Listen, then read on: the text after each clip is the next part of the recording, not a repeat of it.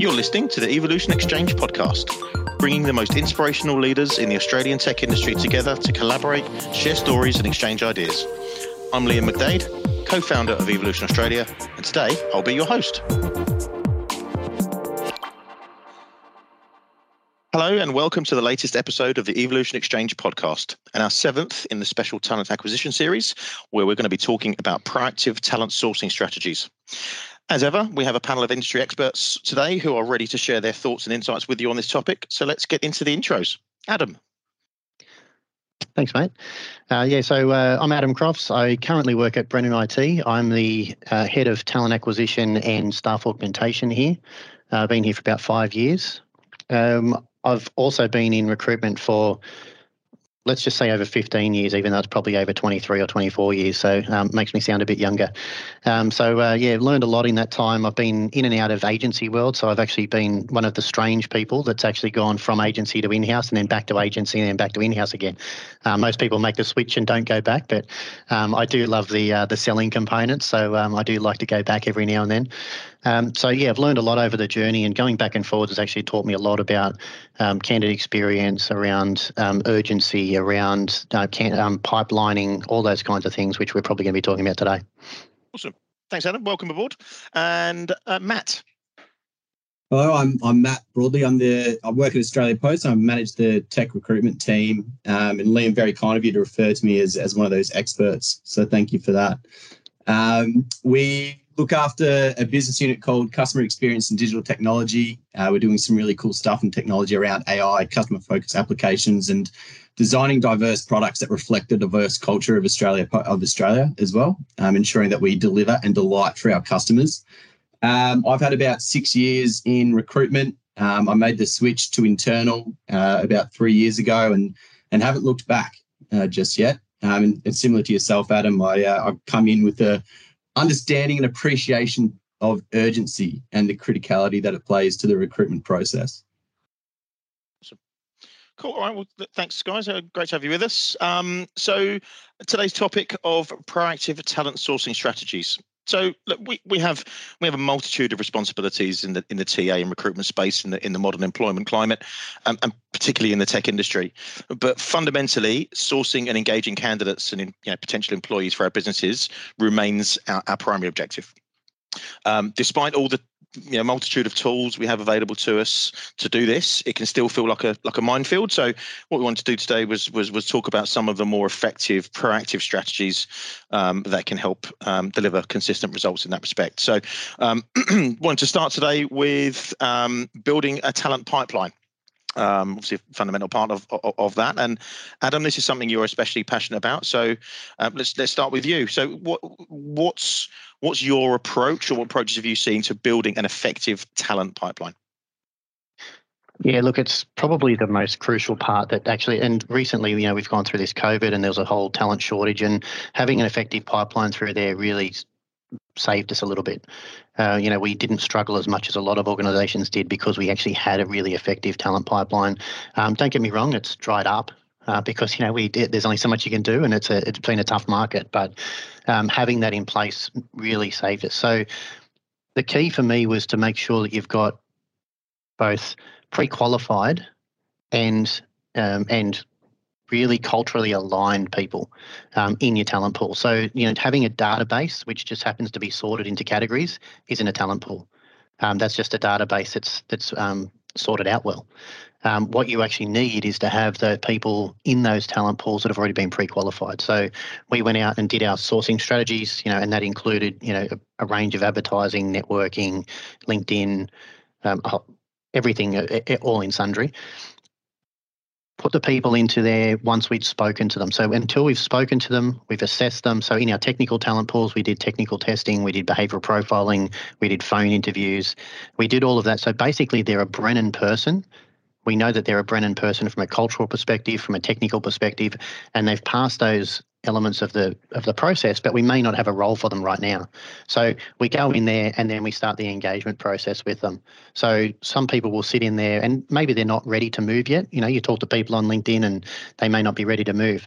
And all it takes is one annoying meeting with your boss and all of a sudden I'm now ready to move. So, you've got to continue to engage with those people as you go along. So, those people that are sitting in those talent pools there then need to have that engagement and keep aware of the Brennan brand. So even though you've spoken to them and you've pre-qualified them, that's not the end of it. You really need to continue to engage with them and engage with them on something that they really are interested in. So, for example, a service desk guy that we have here, and I'm in tech as obviously with Brennan IT, so a service desk guy would probably want to hear about the career development opportunities you have at Brennan, our certification bonuses that we have. So, you get paid to do certification bonuses and you get a pay rise once you've completed your certification. So things like that, which are really awesome for them. So they're getting certified, there's learning and development opportunities, there's career progression. Those kinds of things are really important for a service desk guy who's starting out their career in that space.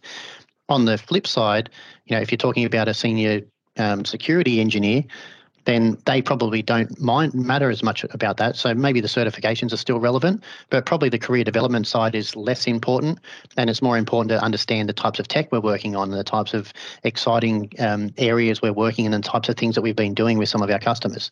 So you need to customize your messaging for those talent pools. So building them's one thing, and segmenting them and talking with them and all that kind of thing, but it's keeping them engaged over the time that makes a huge difference, because that's what will then keep them engaged and know, hang on, I really need to work for these people because they do the types of things that I need for my career.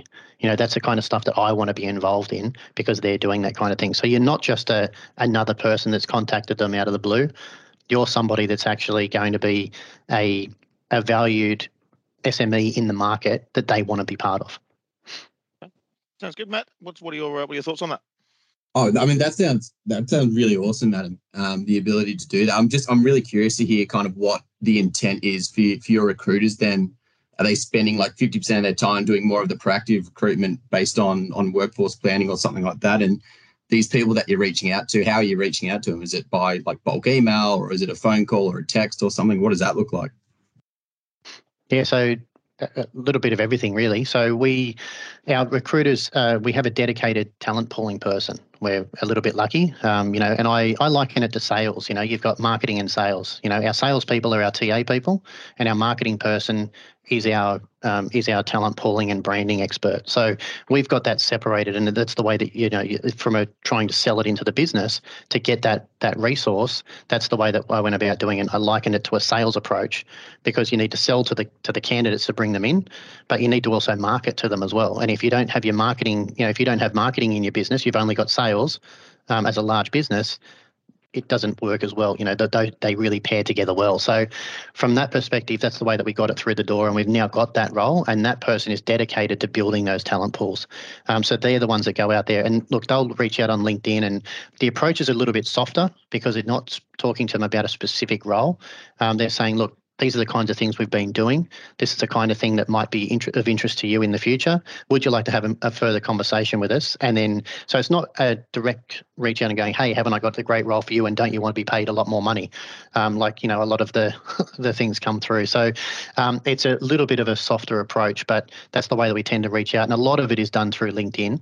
We do have some advertising and things, and then we'll touch base with the right types of people, but most of it's done through LinkedIn and poaching sort of side of things. How do you find when you're reaching out to people with, on a more passively, I guess, with, things that might be coming up rather than, that we're agency side. So when we're speaking to candidates, we're often talking to them about, a particular role with a particular client with a particular need right now or in the very near future. Obviously, we also still look to, build our own talent pipelines and talent pools for things that are coming up in the future, and just wanting to kind of qualify people around what their longer term aspirations are, what might they be interested in the future, that type of thing, from a more of a career coaching consulting perspective. But what we tend to find, particularly these days, I suppose more and more in the modern era, I suppose, people are really time poor. So someone takes a call from a recruiter, typically they would like, right, what job have you got for me? Where is it? What's it paying? What's it doing? Right. And what we're finding is people are less are less likely to want to engage in a conversation if there's not some immediacy to it, because everything is immediate now. Everything's now, right? You know, if you're talking to me about a job that's even 2 weeks away, okay, cool, call me in 2 weeks, we'll talk about it then. You know, so there's definitely that. How you know, you've obviously been quite proactive about going out and talking about future projects and future things. How have you found that from a candidate engagement perspective? Like, do you get that? Oh, okay, well, call me when it's ready, or do you know, is there a particular approach where you found people are probably more prepared to have that, you know, exploratory conversation? Yeah, look, and it has changed. You know, in the last 5 years, the market has changed significantly. However, there's two key things. One is stroke the ego. You know, you're the type of person that we can see working here, and potentially even that you're the type of person that we would you know, love to see develop your career here, that kind of thing. So that's the kind of message. So stroking the ego is a big thing, and not putting and look, I think a lot of the tech guys get recruiters reach out to. Like, I know there's one guy in our business that's been reached out to. I think the most he had was about 7 in a week. From 7 different recruiters, he was approached, and I wonder if those were evolution.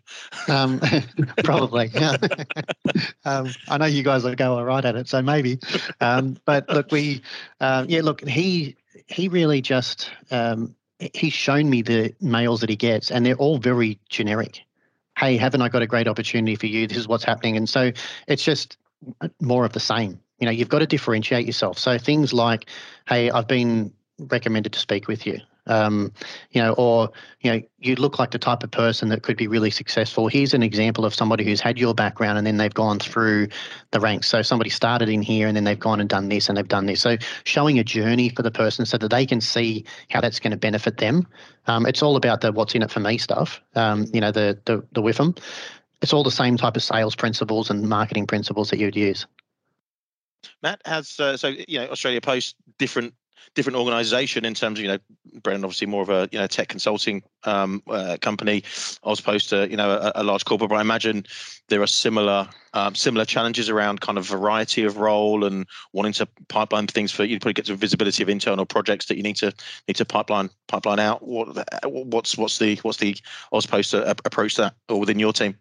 Yeah, definitely. I think, to be honest, like we're relatively immature when it comes to workforce planning. Like it's something that we're trying to work on at the moment, and really become better at, so that we can proactively source people based on what's coming up. We do have a fair bit of repeat roles, and it's the stock standard. It's software engineers predominantly, like everyone else in technology right now. And so Java, AWS, you're in, done, sealed. So we're really working towards becoming more mature at that, certainly. But also we're finding that by the time we come across, you know, someone that is a talented software dev, they've got 5 offers on the table already. So it is difficult to talent pool this person unless you're playing more of a longer term game. Unless the game is in 1 year, 2 years, 3 years, you know, our talent pools that we're creating, they're going to pay dividends by us coming back to these people when they're ready to make their next career move. And I guess that's part of the challenge as well, because we look at tenure as something that's important. We want to hire people that are based on that are working for a job that they're passionate about, and for that reason they'll often stay at an organisation. So that does add in, I guess, another challenge with the way that we recruit. We also don't necessarily have the capacity, I guess, for our technical recruitment teams to spend part of their day talent pooling. That's probably another challenge that we've got at the moment. So we're more so, you know, being a little bit more reactive and less proactive from a recruitment perspective, which is something we're working through. And then just on Adam's point as well, talking about how you need to become more, I guess, specific with your LinkedIn approach or your Seek Talent Search approach, or whatever it may be, or even off your database for these messages. I guess that's why we're seeing a lot of these, you know, strong candidates put that emoji at the start of their name. Like, that's why they don't want the bulk message. They want someone that's actually taken the time to read through their background, understand what they're passionate about, understand what they're good at, what projects they've delivered. And then so when we reach out to them, we're not sending out bulk messages. We're saying, hey, look, I've seen that you've delivered this type of, I don't know, particular project, which is something that we're doing as well. Would love to chat to you about this opportunity. So that's probably I guess a little bit of a shift that we've started to make in our, I guess, proactive sourcing is certainly the bulk in-mail, I feel, is dead. It has its uses for sure, but for really difficult roles, it's not fit for purpose for us at this stage. Yeah, I think there's every agency recruiter, every internal recruiter, every talent acquisition team has unlimited in-mail capability. Emails. We've all got databases we can send individualized or bulk messages out to, and I just think that if someone's active, if a candidate is active on any of these platforms, LinkedIn's obviously the main one of them, then they're getting absolutely bombarded with getting smashed. Yeah, for sure. And there's just less value to them, because if you like anything, the more the easier they are to come by, the less they're worth. If every time you open your LinkedIn account, there's 15 recruiter emails in there, some internal, some external, some agency, whatever, you just stop going in there unless you're actively looking for a job, in which case you could probably get one in an hour, right, in the current market. So these things are having less and less value. There's more jobs going out. There's more recruiters. There's a bigger talent acquisition teams. There's more messages going out, but they're way less, way less effective. Adam, I think you and I are probably of a similar generation based on the number of years you said you've been in the industry. You got me well one, I think. But I think you might be older than me though. I'm maybe. not sure. Maybe. Yeah, I mean, you look at. Doesn't he just? I was going to say. When we started in the industry, right, all we had was the phone. I mean, even email was new, right? Yeah. There was I remember opening envelopes and CVs sent through the post and sending CVs to clients on fax machines and stuff like that, right? Oh, we've had a really good one though. You would never have received this. We got a CV on a potato once. That's impressive. Must have been a big potato if they had any real experience to speak of. And it really just jumped to the top of the pile as well. Just to hold down all the other papers. Yeah, exactly. Did you place that candidate? I'll have to look back. I don't think so in the end, but I'll have a look and see. Look, you know what though? That's actually exactly what we were talking about before. Is you've got to do something different. Yeah. To stand out in in a candidate short market, it's on us to do that. But in a candidate rich market, it's onto the candidates to actually step up and do something different to be noticed. It used to be that you had to apply and actually think about how you'd need to be going, okay, so how do I get in front of them? I'd need to make a follow-up call, or I'd need to do that. It's very much flipped. And it's exactly the same. So that person's probably a good TA person. You probably want to find that potato if it's not all moldy, and go and get that person's number, because they might be a good TA person. And actually on that part of it, it's all about applying marketing principles on what you're doing. And anyone in TA that hasn't done a marketing course, I'd highly recommend that they do even just some LinkedIn learning type things. I've done 4 or 5 different things around content, around campaign management and that kind of thing. And those types of things are invaluable when you start thinking about how you go and market to your candidates, and how you keep a really strong employment brand, and how you make sure that you balance that with your corporate brand. It's really, really important to understand that marketing part, because I think we all understand sales pretty well. Most of us have been in agency world and then gone across to TA, or you've got that type of mindset.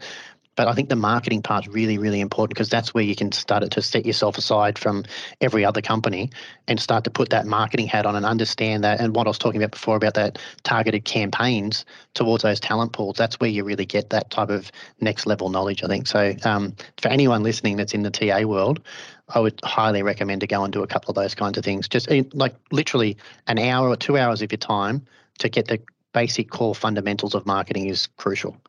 Yeah, totally agree. It's massive, isn't it? I'm from a marketing background as well, and I can see the application of what I learnt there into TA. But you're ultimately designing ads, or you're designing other proactive sources to attract people, and that is marketing in all sense of it. You're selling a brand in the end, and even to EVP as well. That is a marketing practice.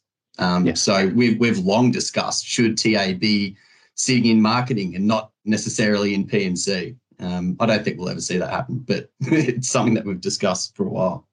It's a valid question, right? It's a huge a huge part of our collective jobs. I know we all do different things for slightly different organisations, but a huge part of our collective jobs is marketing. I think I very much agree with what you're saying, Adam, about dependent on the market forces, it's either the candidates, the candidate pool need to do that, or we do, and in the current market, it's us. But I think what it boils down to, the simple kind of equation of who knowing somebody or knowing a group of people is great, but if they don't know you, it doesn't matter. That's right. So, to your, and I know when you and I were speaking in preparation for today's call, Adam, last week, you were talking about how you had you had your talent pool, you had the people that you'd reached out to and made a connection with in some way, shape, or form, and the consistency of marketing bits of information or engagement out to them about projects you might have won or things that are coming up, or some events that you might have had, and just to kind of build that familiarity. And I thought that was a really, I think it's something that we all know we probably should be doing, and we probably do to differing degrees and extents. But when we were talking last week, you really seem to have a real kind of structure and a process around that I thought would be really, really worth sharing with the audience today. Yeah, and it's, I mean, Pepsi and Coke still advertise. Everybody knows their names. I don't think there's anyone in the world that doesn't know what Coke and Pepsi is, and yet they both still advertise. And I know that there was something which came up a while ago that one of them, I can't remember which one it was, but one of them stopped advertising because they had a huge, like billions of dollars of spend, ridiculous over a 5-year period. And in that time, they decided, look, if we just save 1 month's worth of advertising, we could potentially save all this money, and it might be a long-term saving. And their sales dropped by 3 or 4%, which was about 50 times what they actually would have earned from that. So they went, oh, we can't stop advertising. You've always got to have your brand out there in people's faces and in the right way.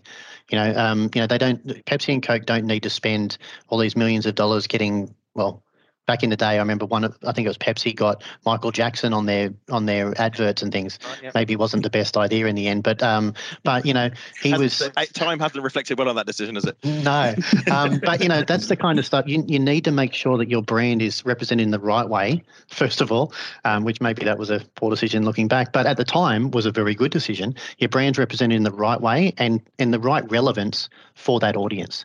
And that's why I say so. That's why, and you need to. And I think Matt mentioned it before around the whole long-term focus, and it's trying to get away from that reactive and get into that long-term focus with the candidate pools, because you don't, every time when you get a new role in and you have to start a new LinkedIn search or go back to those people again and say, hey, we're starting again kind of thing. It's a lot of work, like reaching out on LinkedIn and doing that side of it. I mean, if advertising works, then lovely, but I think the days of advertising working are long gone, really. I think about 17 or 18% of our candidates now come from Seek. So it's a really low percentage from an advertising perspective anyway. So the long-term focus is really, really important by having those marketing messages and having that long-term ability to be able to say, hey, this is my brand and this is what it's all about. This is why it's important to you. And that's the kind of stuff that you need to do over a period of time, because I think I also mentioned in that previous conversation we had is that probably only 20%, like 20% is probably a normal sort of turnover. So 20% of people are probably looking at any one time. So realistically, if you've got a talent pool of 10 people, for argument's sake, only 2 of them are looking right now.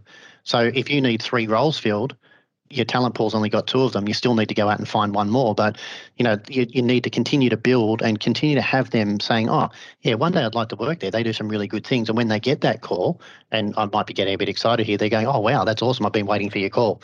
Like I said, I might be getting a little bit excited by saying that, but at least they understand what your brand is and they know what it is and that kind of stuff. What's the AusPost view on that? Or your within your team or your division there, Matt? Yeah, it's a really interesting point, Adam, and I totally agree. Like the brand is critical, and that's before, we've listened to the other podcasts about EVP and the importance of that. And it does kind of come back to that. We are lucky or unlucky at Australia Post, depending on your own personal experience with the brand. everyone knows who we are and what we do to an extent. They know that we deliver mail, we deliver parcels, we do passports, we've got financial services and insurance products and that kind of thing. Everyone knows that at Australia because every candidate is a customer, every customer is a candidate as well for us.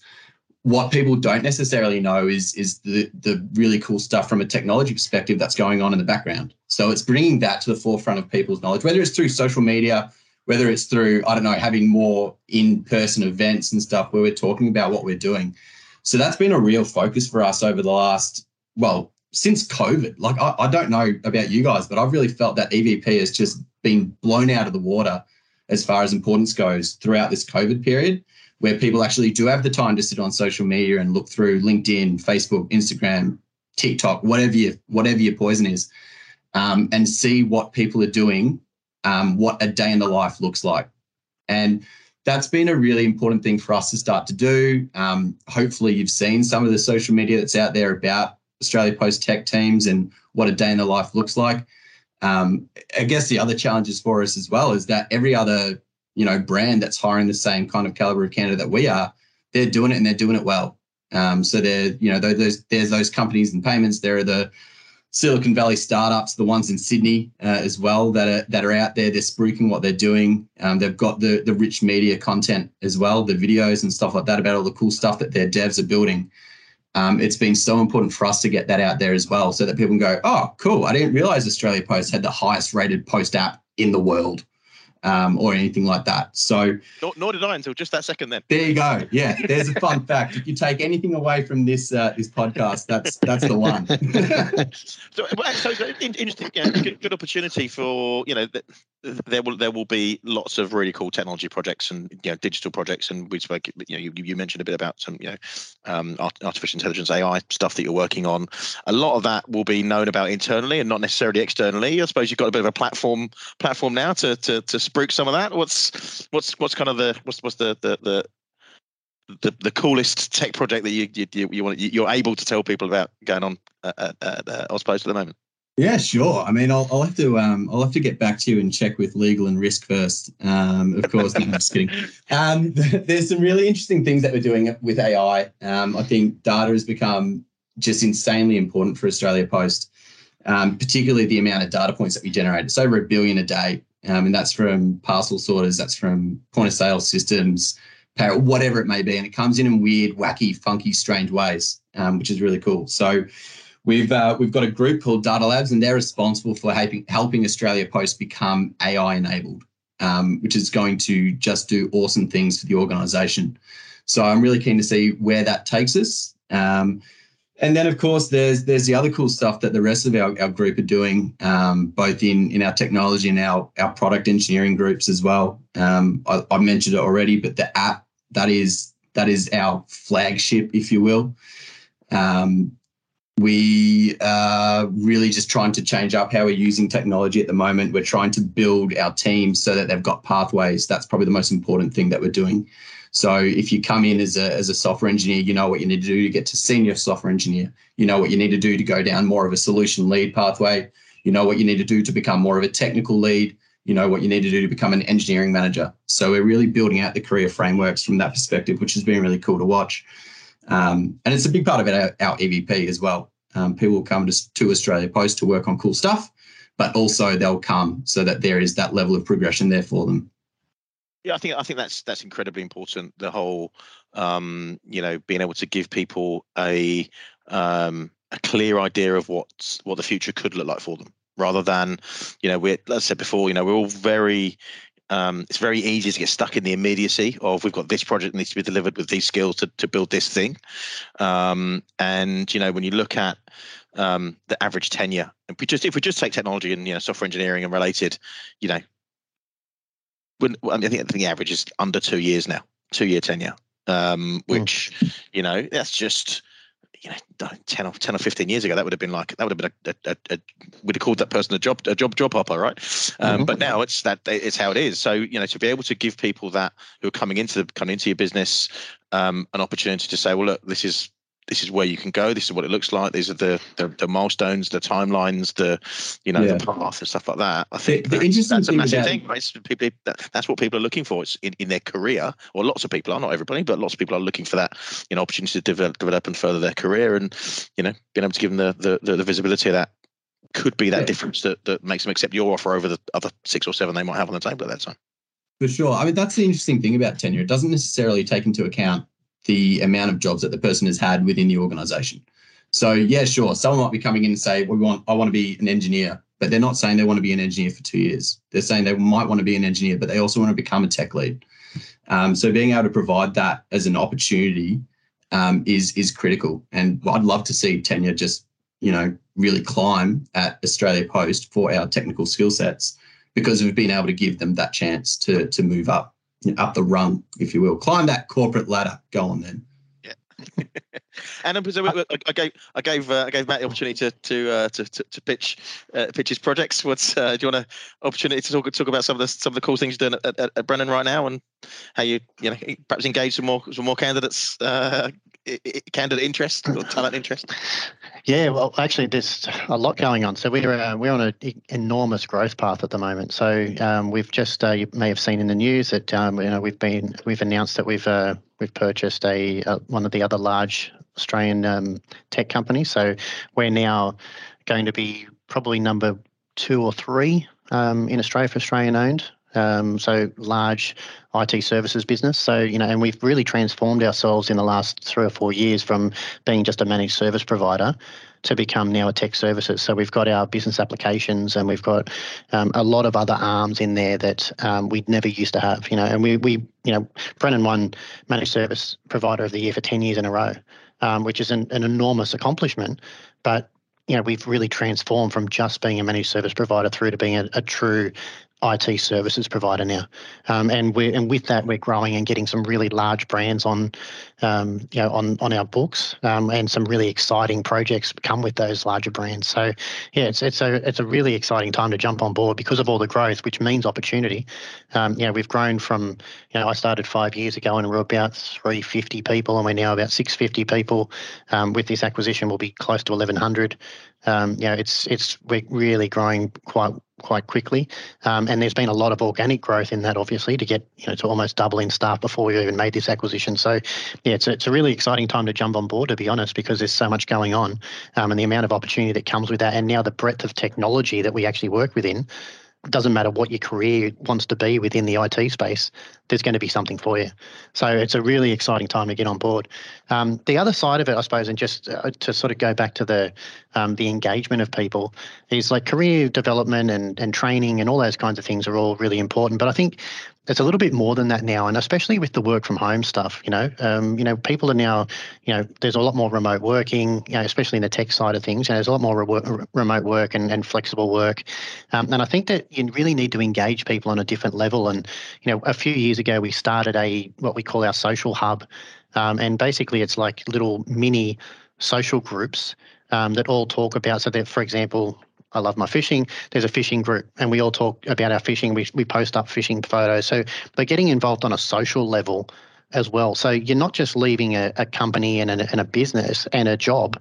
You're also leaving a social group that regularly talk. So there's a cycling group, and there's a knitting group, and a jigsaw puzzle group, and a Netflix group, which gets out of control.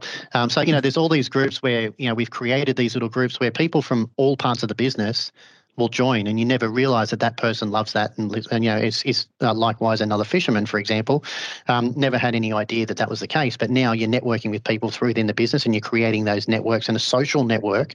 And like a social club's fine, and we do have a social club as well, but this just gives that extra element of tie-in and buy into the business, because if you're just sitting at home, it doesn't matter what company you're working for in some respect, because you're at home and you could be doing this job for any business. In some roles, not every role, but in some roles you could just be doing it for any business. But to get that tie-in and to keep that culture, you need to keep, first of all, you do need that interaction, but on a social level, it's a whole different level again. So that you're doing it, and when you go back to the pipelining of how it ties back in, when you start talking about pipelining, we can reach out to somebody and see that they like cycling and say, hey, how you going? I noticed that you've got cycling as one of your interests. Did you know that we've actually got a Sydney to Wollongong bike ride on the weekend that the guys have organised through the social club. We have a social group that focuses specifically on cycling, and you're interacting, and now you're engaging them on a whole different level. It's not just about their career. It's not just about their, about their learning opportunities or the money or anything else. I mean, the money's always there, but there's all those things are there. But now it's also engaging them on a different level. So having that ability to be able to engage people and have like-minded people that they can then socialise with within the business and know that there's like-minded people, it's a whole different level of engagement.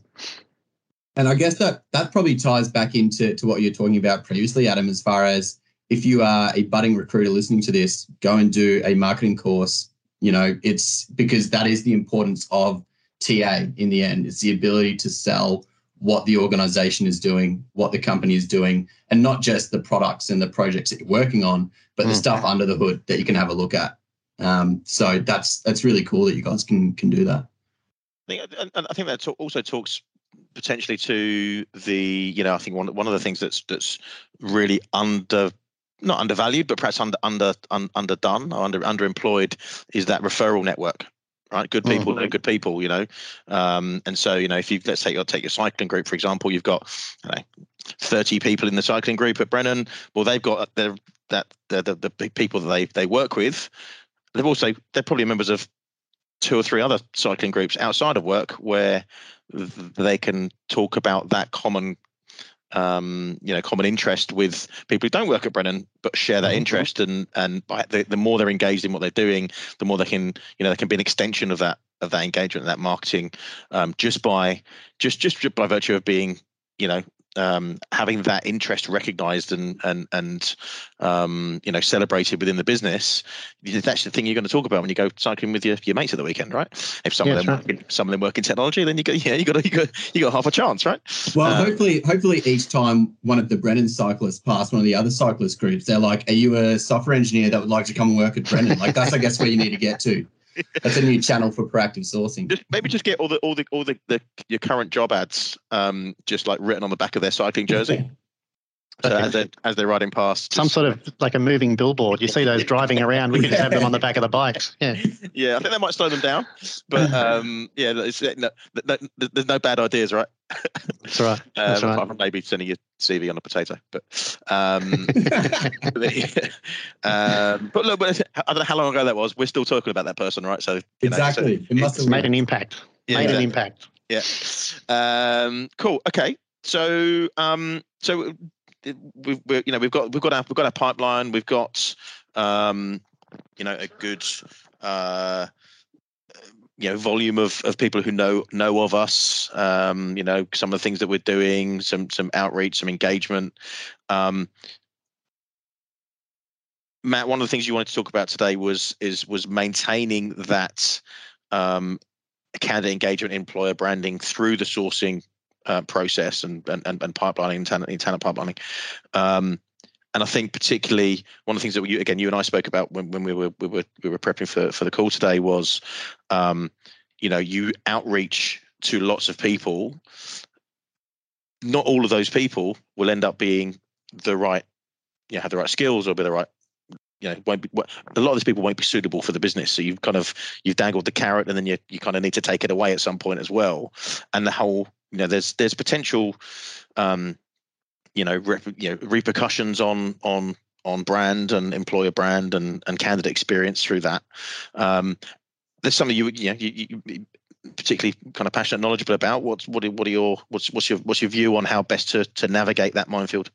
Yeah, it's just become so much more important now, hasn't it? And the role of a recruiter is, a lot of it is to proactively source. And to us at Australia Post, proactively source means, one of two things. It's either, yes, sourcing similar to what you were saying, Adam, around workforce planning, like that is certainly proactive, but also it's the ability to reach out. It's not just putting up a job ad and hoping that you get the right candidate to apply, because that's just not a reality that we're seeing in this market. And I'm sure everyone else is seeing it at the moment as well. So we reflect then and we look at how we're reaching out to people and whether it's through bulk LinkedIn in mails or whatever it may be. When we talk to these people, we are approaching them and saying, we think you are good for this job as the recruiter. That is our impression of your background. So then the difficulty, of course, is maintaining that candidate experience, which is, at the forefront of our minds throughout that process, particularly when this person, they'll go away. They're not necessarily looking, so they don't have a CV ready to send to you straight away. So they're going to go and work on their CV. They're going to spend a couple of hours on that. Then they're going to probably do their own research on the company, another couple of hours on that. And then they're going to send you through a CV and go, cool, great, let's get an interview happening. I'm ready to accept an offer. And then for you to come back and say, well, actually, sorry, I sent the CV to the hiring manager, but the hiring manager doesn't want to progress, which is, I guess part of the awkward stages of recruitment when you've reached out to this person and said, hey, come and have a try at this one. And then you have to turn around and say, yeah, sorry, we're not going to actually give you a chance to even interview. So how do you maintain that experience, the candidate experience through that process, which I think is really difficult?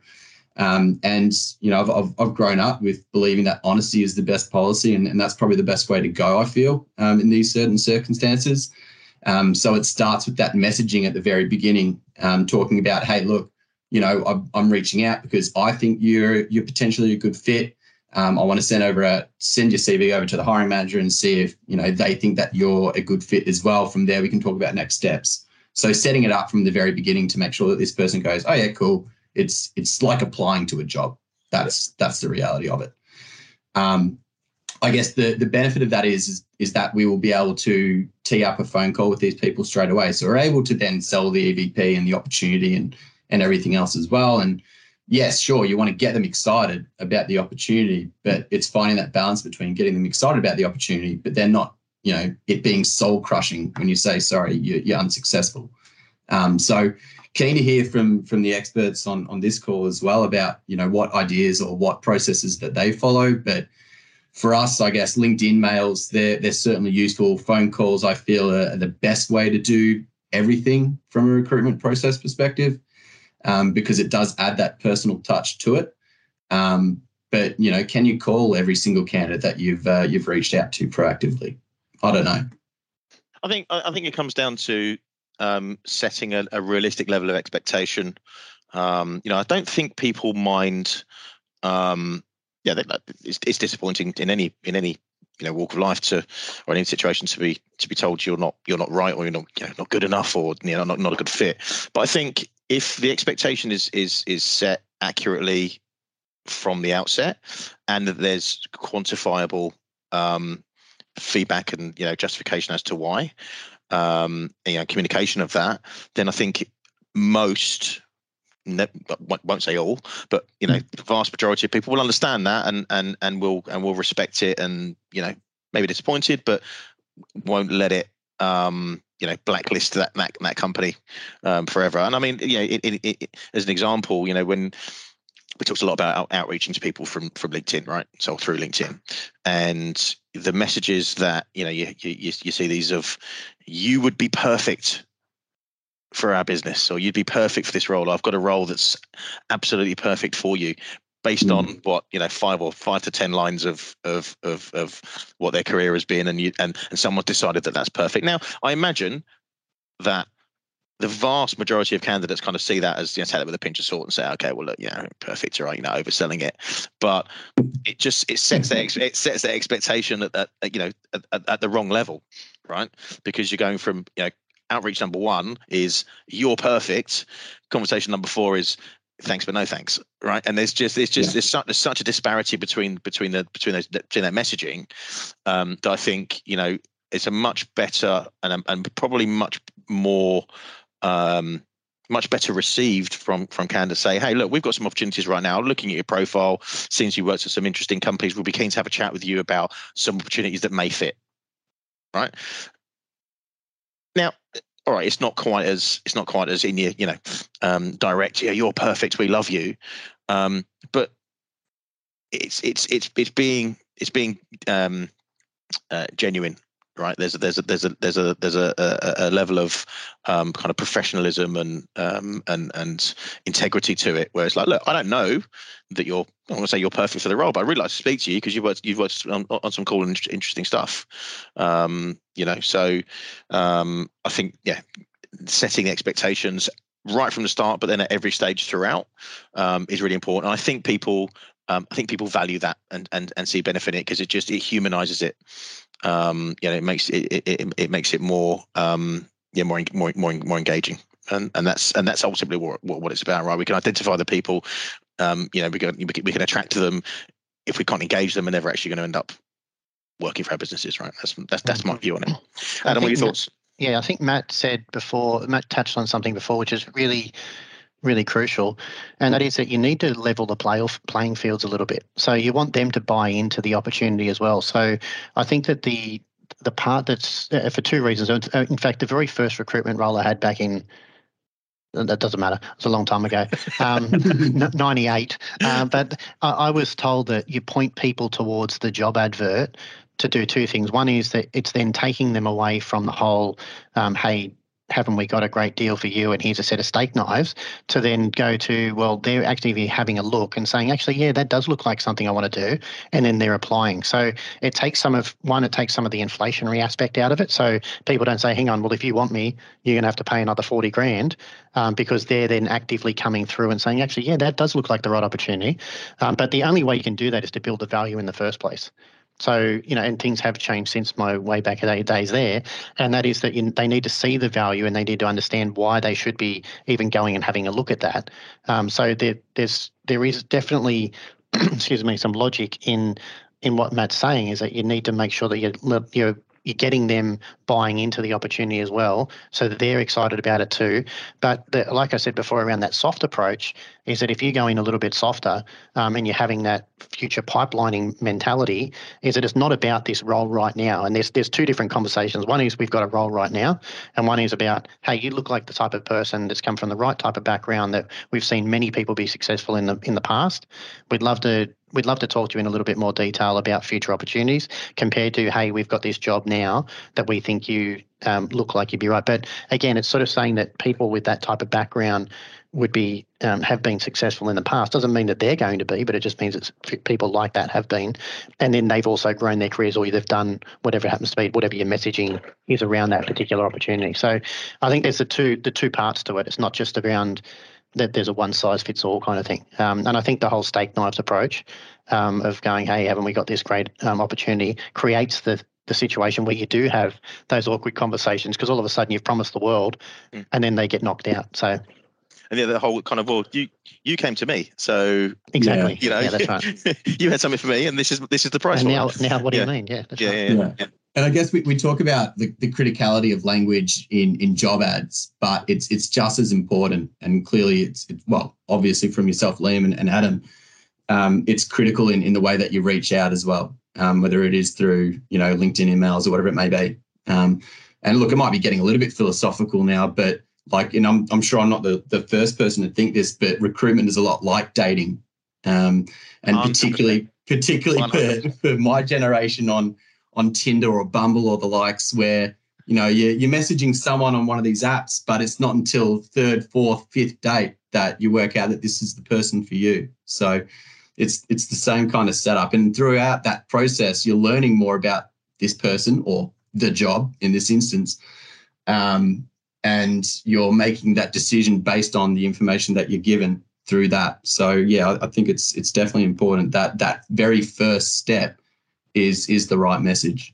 Yeah, I think so. That we talk about the whole recruitment being like dating thing at Evolution all the time. It is exactly the same, even to the point. Obviously we have to handle a lot of resignations and counter offers, things like that, with our candidates accepting roles. There's very few people that are on the market not working at the moment. So I'd say high 90s percent of people that are accepting a job need to resign from their last one. And I guess we're desensitized to that sort of thing because we see it happens every day. It's just part of our job, But to the person handing their notice in or giving notice to their employer, they're effectively telling someone they don't love them anymore. Yeah, it's right? a breakup. It's no difference to that. It's a breakup, right? I don't love you anymore. Yeah.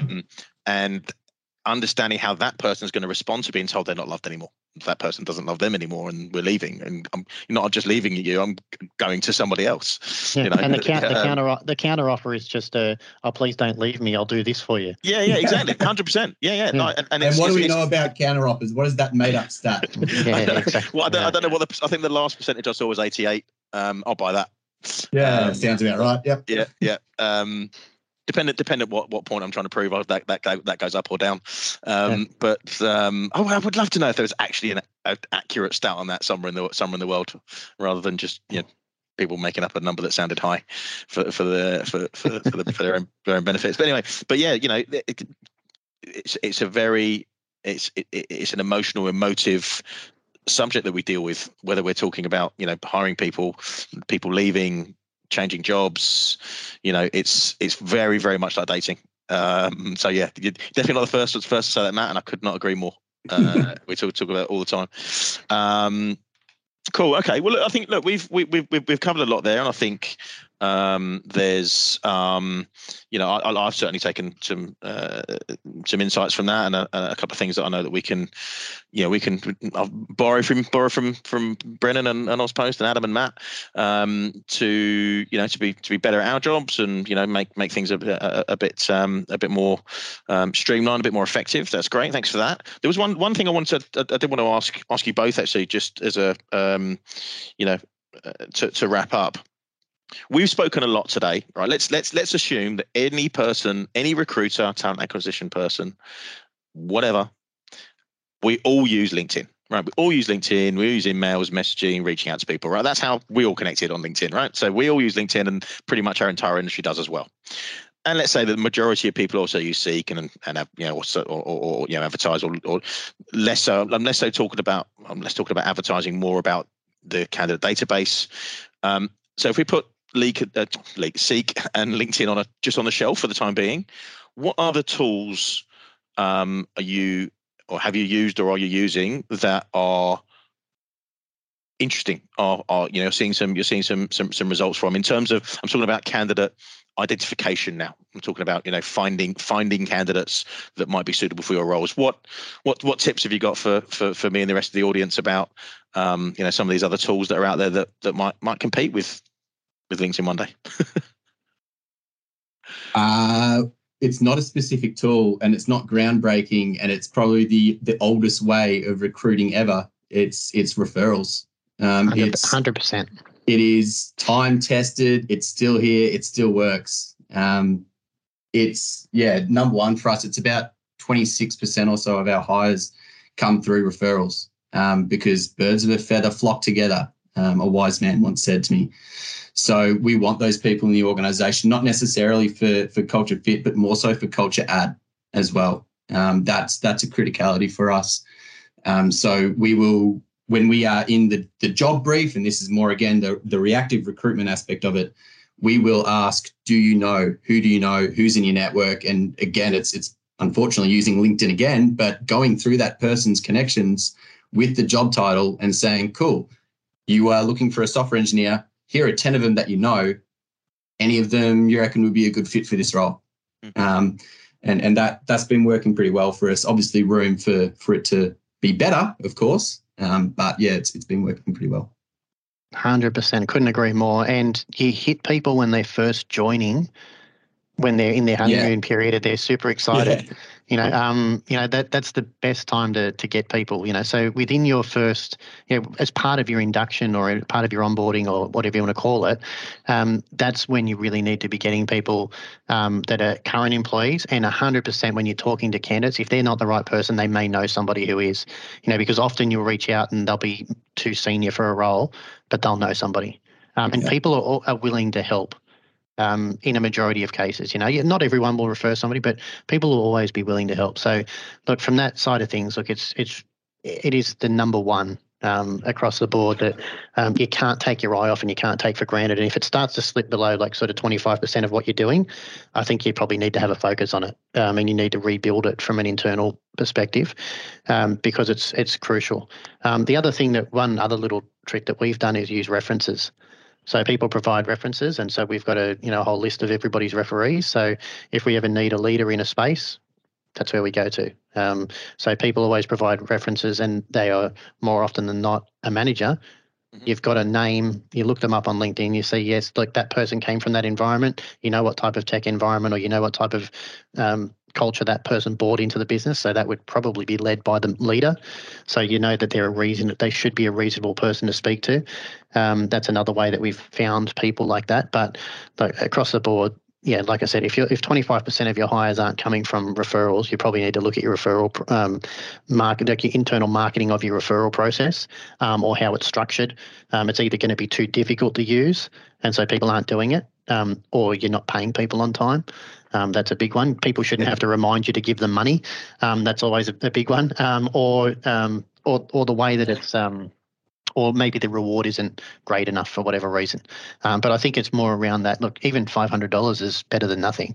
But if you do promotions and that kind of thing and make sure that people know about it, and people actually like working there, then you're going to get a good result out of it. And people don't, well, some people do, but most people don't refer people that are going to make them look bad. They'll only refer good people. Yeah. That's the jewel in the crown of the referral, I think. And that knowing that they're good, knowing that they're technically capable is one thing. Assuming we were talking about tech roles, which we largely have been, but also that they're a good person to work with. Yeah, we've all worked with. I'm sure people who are brilliant at the job, but not great to work with, hang around with. Very diplomatic, being in the same space as 40 plus hours a week. So you get a soft tick in both those boxes every time you get a referral, right? Unless the person who's making the referral is one of those problematic people who's a talented talented dickhead, should we say? I was going to say it, and I thought, no, I'll just let you say it. It's your podcast. So that's great. Yeah, couldn't agree more. Gents, thanks very much for your time today. As we're all incredibly busy. Everyone's incredibly busy these days, particularly in the TA and the recruitment space, particularly again in the tech TA and recruitment space. So do really appreciate your insights and the chat today. Some really good stuff to come out of that. I've certainly got some some things that I can take away and implement immediately. Hopefully we've shared those around the group as well. So yeah, thanks very much for your time. Really appreciate that. Great chat, and let's catch up soon. Thanks very much.